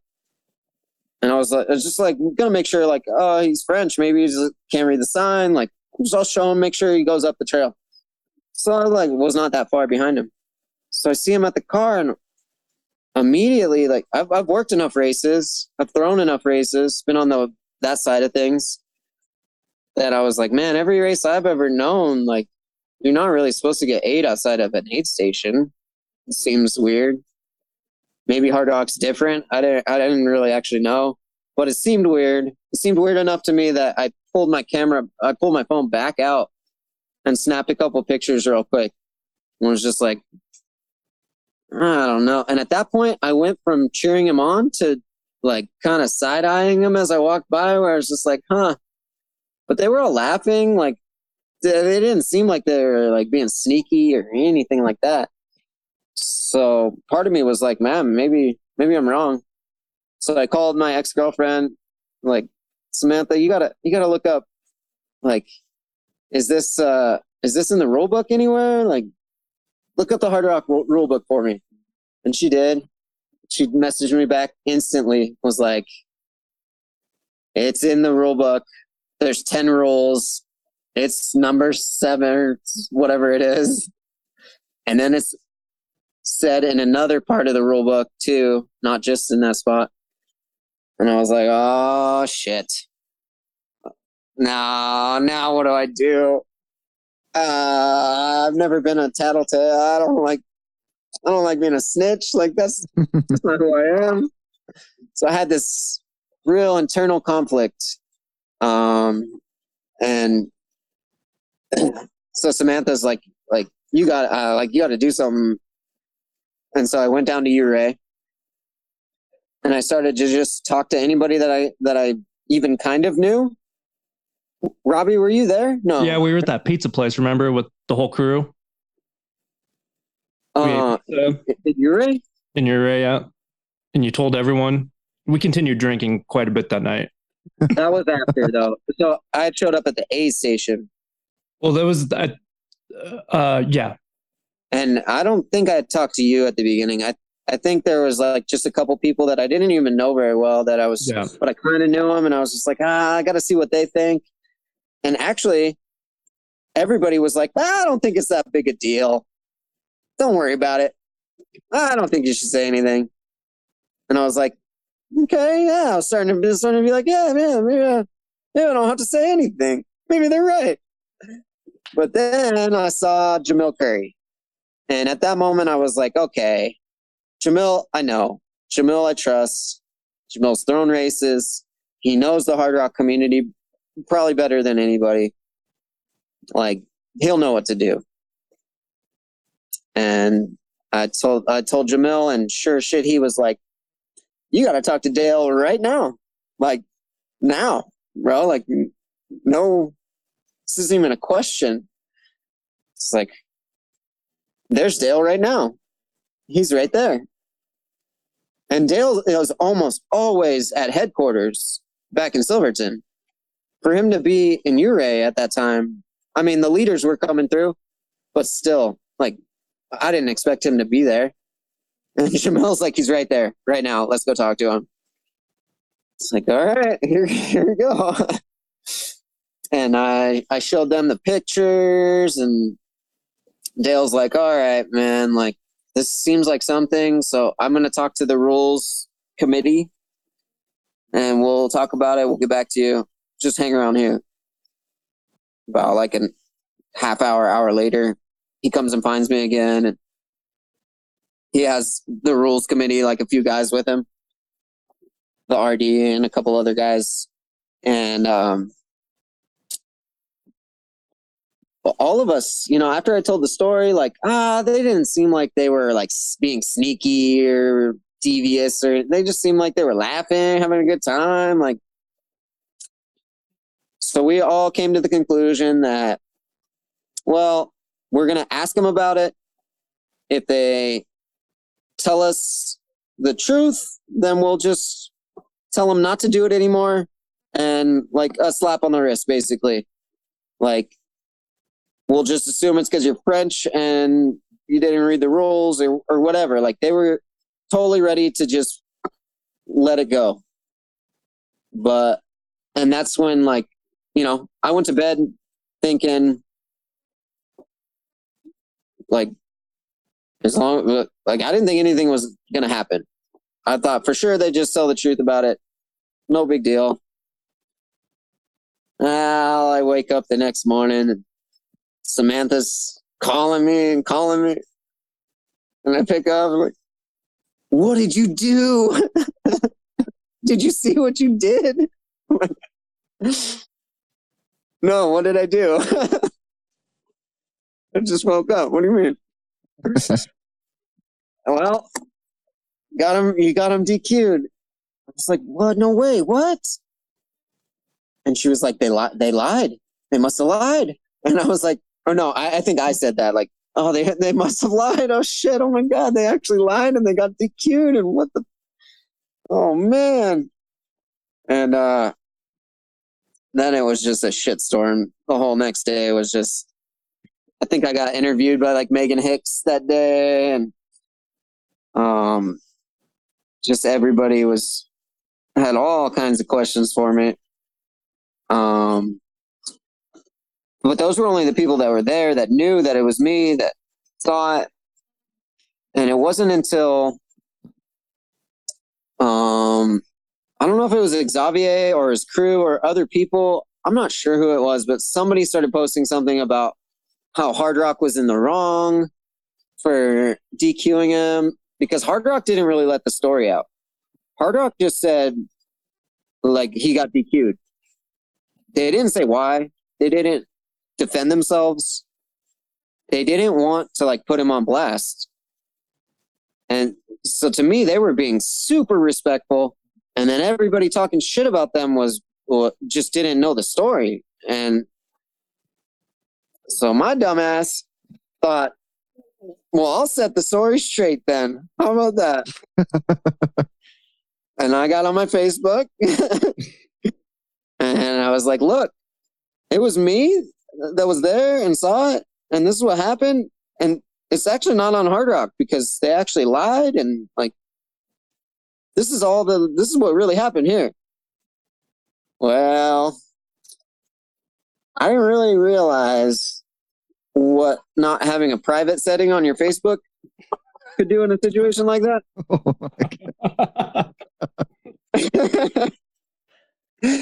Oh man, just about all of France, I think was pretty well pissed off at me. That's what it felt like, at least. Like, I had a whole country that really hated me, which is funny. I'm French. I'm part French. I have a quarter of French in me. The World Cup was that year, and France had won that year. I had been rooting for them. I actually made money on them because I really liked France. I was really rooting for Xavier until I saw him behind that car. Like, so the whole like France being mad at me, I'm like, damn, this is like one of my roots and like my people like that are like real mad at me, man. Like, and dude, I was getting like threats and just people were just trolling me real hard, but I never made my Facebook private, because at that point I was like, no, let people say what people get 10 foot tall when they're behind a computer. Just let them do that. Like, nobody's actually gonna come to New Mexico. It's my small little town. So I just kind of accepted it. Like, whatever. They're gonna think what they think about me. Like, I know that I wasn't in the wrong, man. I tried to defend him, honestly, actually, with like the rules committee and all that. I was like, it just seemed like he didn't know the rules. So I think it was the lying part. Yeah, man. That went on for a week with my Facebook, and just all kinds of shit, until finally, like, And I have barely even been checking like my requests and stuff because I was getting all these fake like Xavier accounts, like fake Xavier accounts were like trying to friend me all the time. And like I kind of stopped looking at all that, but I did catch this one woman who friended me and then wanted to actually like interview me. She was a French writer at I can't. I'm gonna butcher it. It's like a once a year annual running magazine that they put out. Point de Coup or some. Man, I forget. But she calls me up and wants to interview me, and I was like, yeah, sure. I mean, I'll tell you the whole story. And she calls me up. She doesn't speak English, so she has these two colleagues of hers that do speak English on the call. And at first, they're like real aggressive with me. Like this is obvious they do not like me, and like asking me questions like why were you out there? Like what were you doing? And eventually, like after talking to me for a while, one of them says like, "Oh, you're not an asshole." And I was like, "Yeah, I know, bro." I didn't think so either. and he was like, "Well, here in France, like everybody is just like Tony Russ. He's a bastard. Tony Russ. He's this and that." And I was like, "Really?" And they were like, "Yeah, that's really how it is here in France." You're gonna get banned from all the flights and. Just like, no way. You never go to France. I can like hear myself. A bounty for you. So they actually printed like the whole story, my whole story. It was like a 10-page article or something like that. And they were really surprised that I was a runner, actually, because they just thought I was a cheater chaser. They didn't think that I was just like out for a run, that I was just like part of the community, that like, no, they all thought like, oh, I was out there looking for that, you know? So they actually were in contact with Xavier and they were interviewing him as well. And so they interviewed him after me, and they had asked me, like, if you see Xavier like in public somewhere, like you guys gonna fight? Or like, they literally asked me that. And I was like, I would hope not. Like I would hope that he could shake my hand, you know, and like realize that like, hey, that situation sucked, but like I didn't want that to happen. Bro, y'all lied. Like I would hope he'd be able to own that. And so they actually brought that to him. And after he heard the whole story, he was like, yeah, all right, I would shake his hand too. So in the end, they kind of like bridged that gap for me to like kind of end that. Have you seen him since, or have you talked to him, or? No, I've not seen him since. I just know I cost him a whole lot of money. I know that. He had like a bonus in his contract, like 250,000 or something like that if he won Hard Rock. Wow. I wouldn't say you cost him any money. I would think that he cost himself that money, but yeah, most people would probably get that way. Yeah.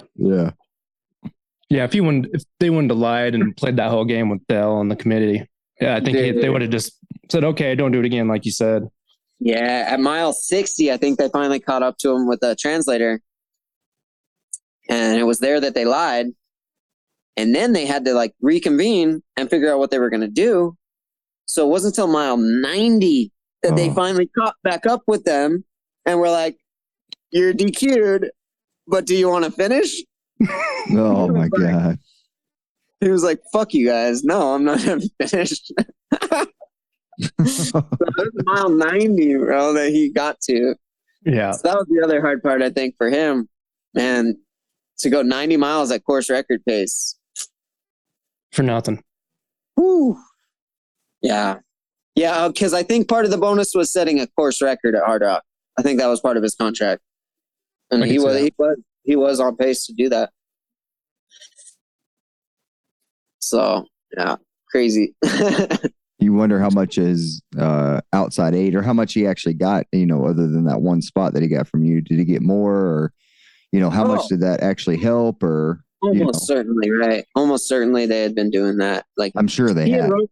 He had run it a time before. So my thought that he didn't know the rules was just being oblivious. Like, I didn't realize he had been out there before. Like, I'm pretty sure he knew the rules, man. Pretty sure they knew they were breaking the rules, and that's why they lied. I'm pretty sure. You got to, it's got to help a little bit to be on course record pace, but how much, I don't know. There's so many ifs out there. That's what, like, a lot of people were like, well, he only had like a Perrier. Like, that's the picture the damning picture that I took was him like kicking back a Perrier.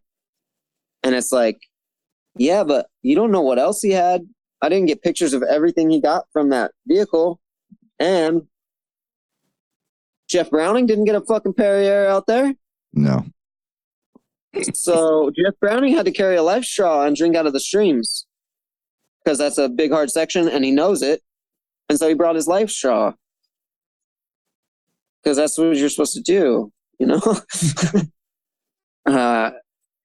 Yeah. And that was actually a really cool part of it too, is getting to meet Jeff after, like, at the bar. That was a pretty funny night. Yeah, bro. You were there for sure. Yeah. And yeah, just getting to be like, yeah, bro, you're welcome. I just remember seeing Jeff coming over to you and you guys were chit-chatting at the bar and he was just shaking his head the whole time. Like, what happened? How did I just win Hard Rock? And it turns out Jeff Browning is one of my favorite people I've ever met in the ultra running world. So if I could have won that race for anybody, man, I'm so glad it was him. Yeah, true. Yeah. He's one of the best dudes. So it all works out, I guess, right? Right. You have any desire to do Hard Rock? Yeah, I would do it. I don't even apply every year. I think I've only applied once. So I'd only have like 2 tickets if I apply again. It's always kind of struck me a little funny. Like, I love Hard Rock. I love the community there. But their lottery system is just, to me, that's bananas to let somebody run it 20 times, but not let somebody new in. Maintain your culture. Yeah, I get that. I get it. And they do. And it's an awesome culture. And so maybe they're right. But to me, as a runner with 2 tickets, it's like, shouldn't you encourage like more new runners? I don't know. So that part, we talk about this every podcast. We have somebody on where we talk about, that in Western states and some of those other ones like AC that are tough ones to get into that no one can ever get into. New runners take 7-8 years sometimes to get into like Western states, but at least Western states. If you're really, really good, you can go get a golden ticket. Well, yeah, you can. Yeah. But I mean, that's still essentially, the elitist crowd, it's, most of you could at least work your way into it. You could. Yeah, you're right. You're 100% right. I was out at the 100K Black Canyon finish this year. And so I think all 3 of them were non-sponsored athletes, and so. Right. And that's where it's super hard to get out there. So. It's not, it definitely doesn't even it up for everybody, but at least there is an avenue. There is. You're right. Hard Rock, like, how cool would it be if Hard Rock had golden ticket races? Yeah. Like, every one of those races would become huge, would become their own event. Like Mogollon Monster doesn't even sell out every year. And it's a qualifier for Hard Rock.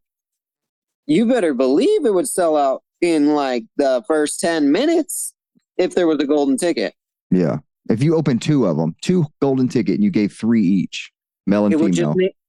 Even though there's only like 10 people that could actually get that golden ticket, it would just make it an event. Yeah. And that's where I think Hard Rock, the guys there might be missing just a little something of how they could add to the community. Is like, man, you could just blow these races up and like make them a huge thing if you would make them a golden ticket race. And then you could have competitive Hard Rocks, man. Like instead of 3 guys that are and 2 girls that are out there competing, like you could actually have 10 guys and 10 girls that are actually competing. So yeah, like this just race, like you already knew, like going in, you were like, all right, well, 2 of the 3 runners that you know are probably going to win this race. So, right. I mean, the names are floating around, but it was like, these people are going to win the race, you know? Yeah. No, I feel you. They did just change the lottery system, didn't they? I think they just changed. They announced it right before the race. Hard Rock or Western? I think Hard Rock did. Yeah, they just changed the lottery system. I don't think it's that much better, but I think instead of 3 categories, they have 2 categories now. So it's I think the veterans got rolled into the people that have raced it. Like veterans and extra veterans. Yeah. This guy's done it 20 times, so we're going to give him a little bit more. And they even reward people that do it more. And it's like, this guy's done it 10 times, so we're just going to like let him come back and do it again. It's like, I don't know. That's one of the problems I've had at like the award ceremony, where they're like honoring these guys that have done it 20 times. And I'm like, I kind of think that's a dick move, actually, doing it 20 times when there's that many people that want to do it for their first time. It is. Well, I mean, because he's qualified. Like, I don't value that, man. I'm like, stop. Let somebody else do it, man. And for like the average Joe, the qualifiers are hard races. You're not going out and running a flat 100 and getting into, a Hard Rock with a qualifier from a flat 100. You got to run a legit mountain race to qualify to get into that race. So, you've put some time and effort and training into completing that race to get a qualifier. And if you got to do that for who knows how many years, that's tough to do, where these guys are out doing it 20 times back to back to back to back. And you're just like, come on, man, like let someone else run the race. Like do it a time or 2 if that's what you want to do, and then back off and let someone else take it. That's just, I don't know. That's I'm an everyday Joe. I'm never going to be an elitist. And so that's kind of my thought process, but right. Me either. I'm not winning no golden ticket. So that's where I've just lost interest in kind of both those races, honestly. Yeah. But I do feel Western has a little bit better chance. Like there's an opportunity for a one-time ticket person to get in, and it's live. There's no secrets. Like it makes it so where Western is competitive every year. It does. The elite, and it's, you don't even have to be somebody new. You just had to go out and win a golden ticket race like that guy Matt last year.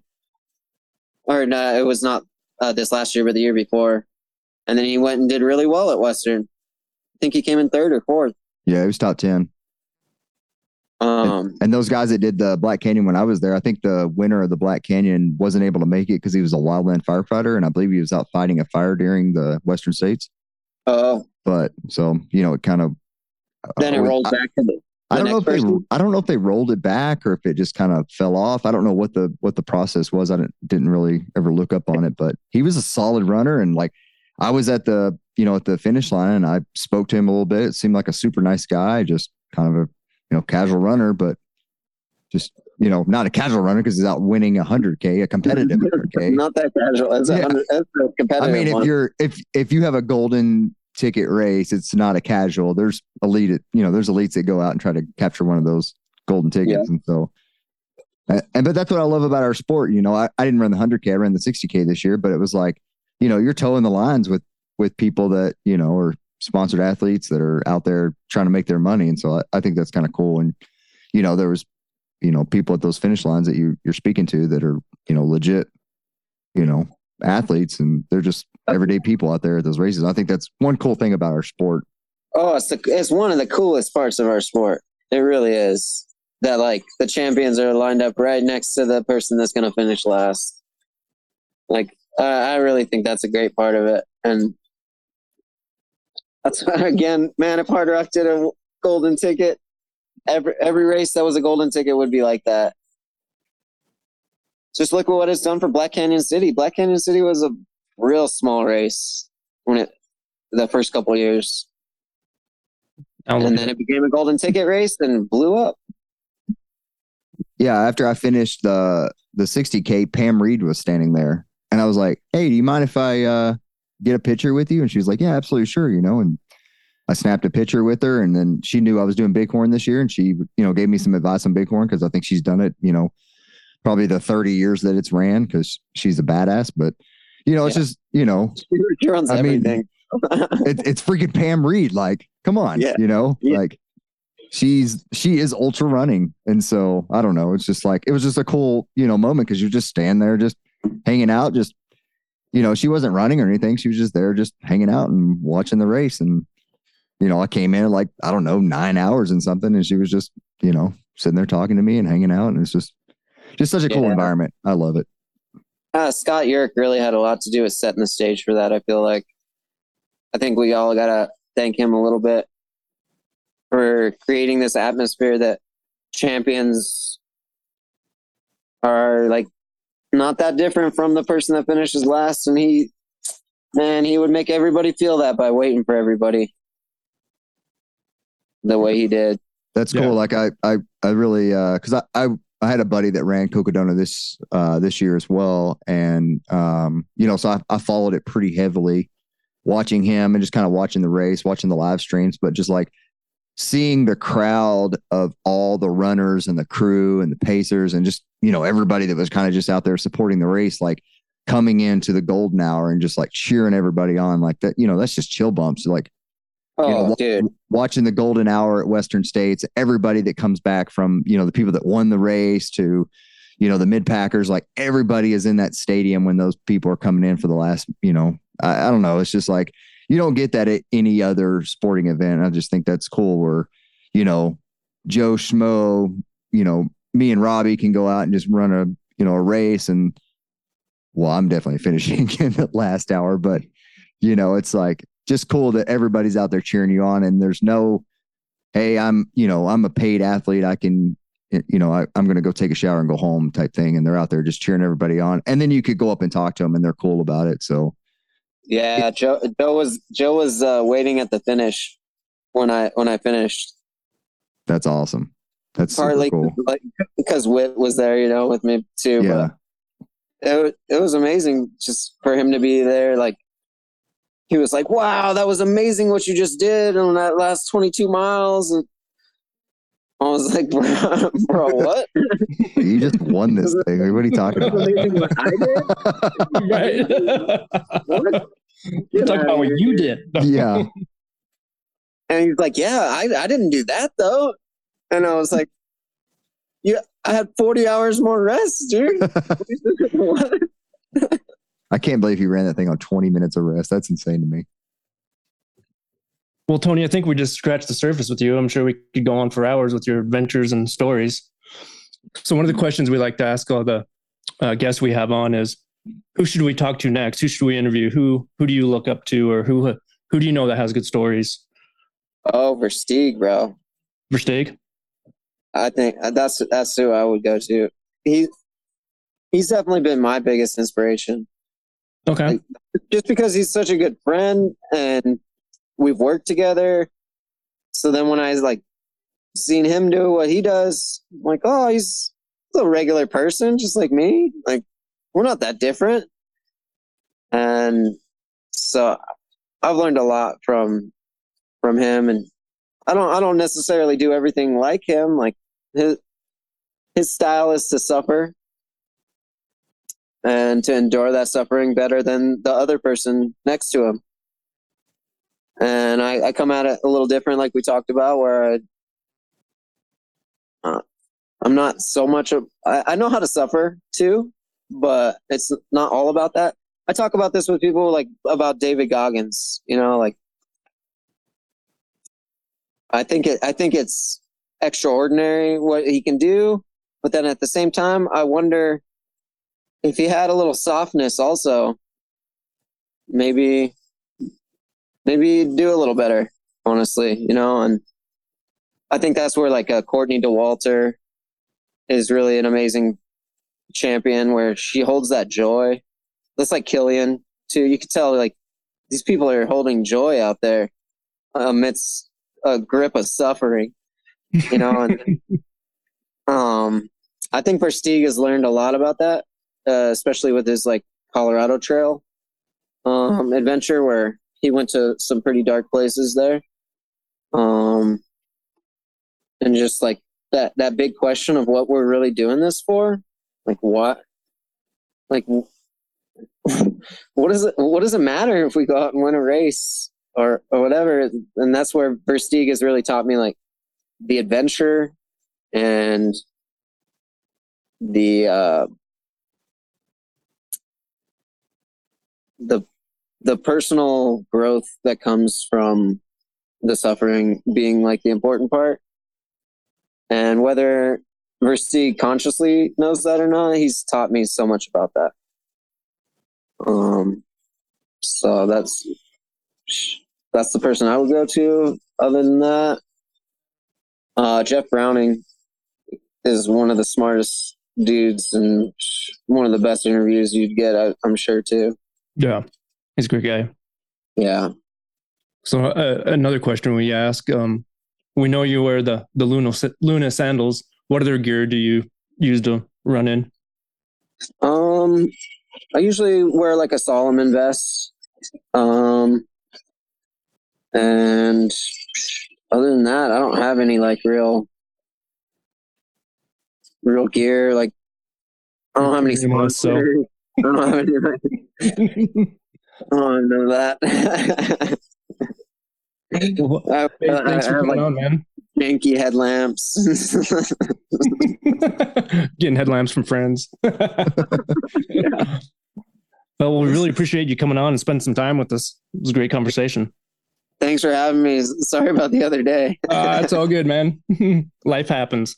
Yeah, I appreciate you guys sticking with me and making this happen. Yeah, it was a great conversation.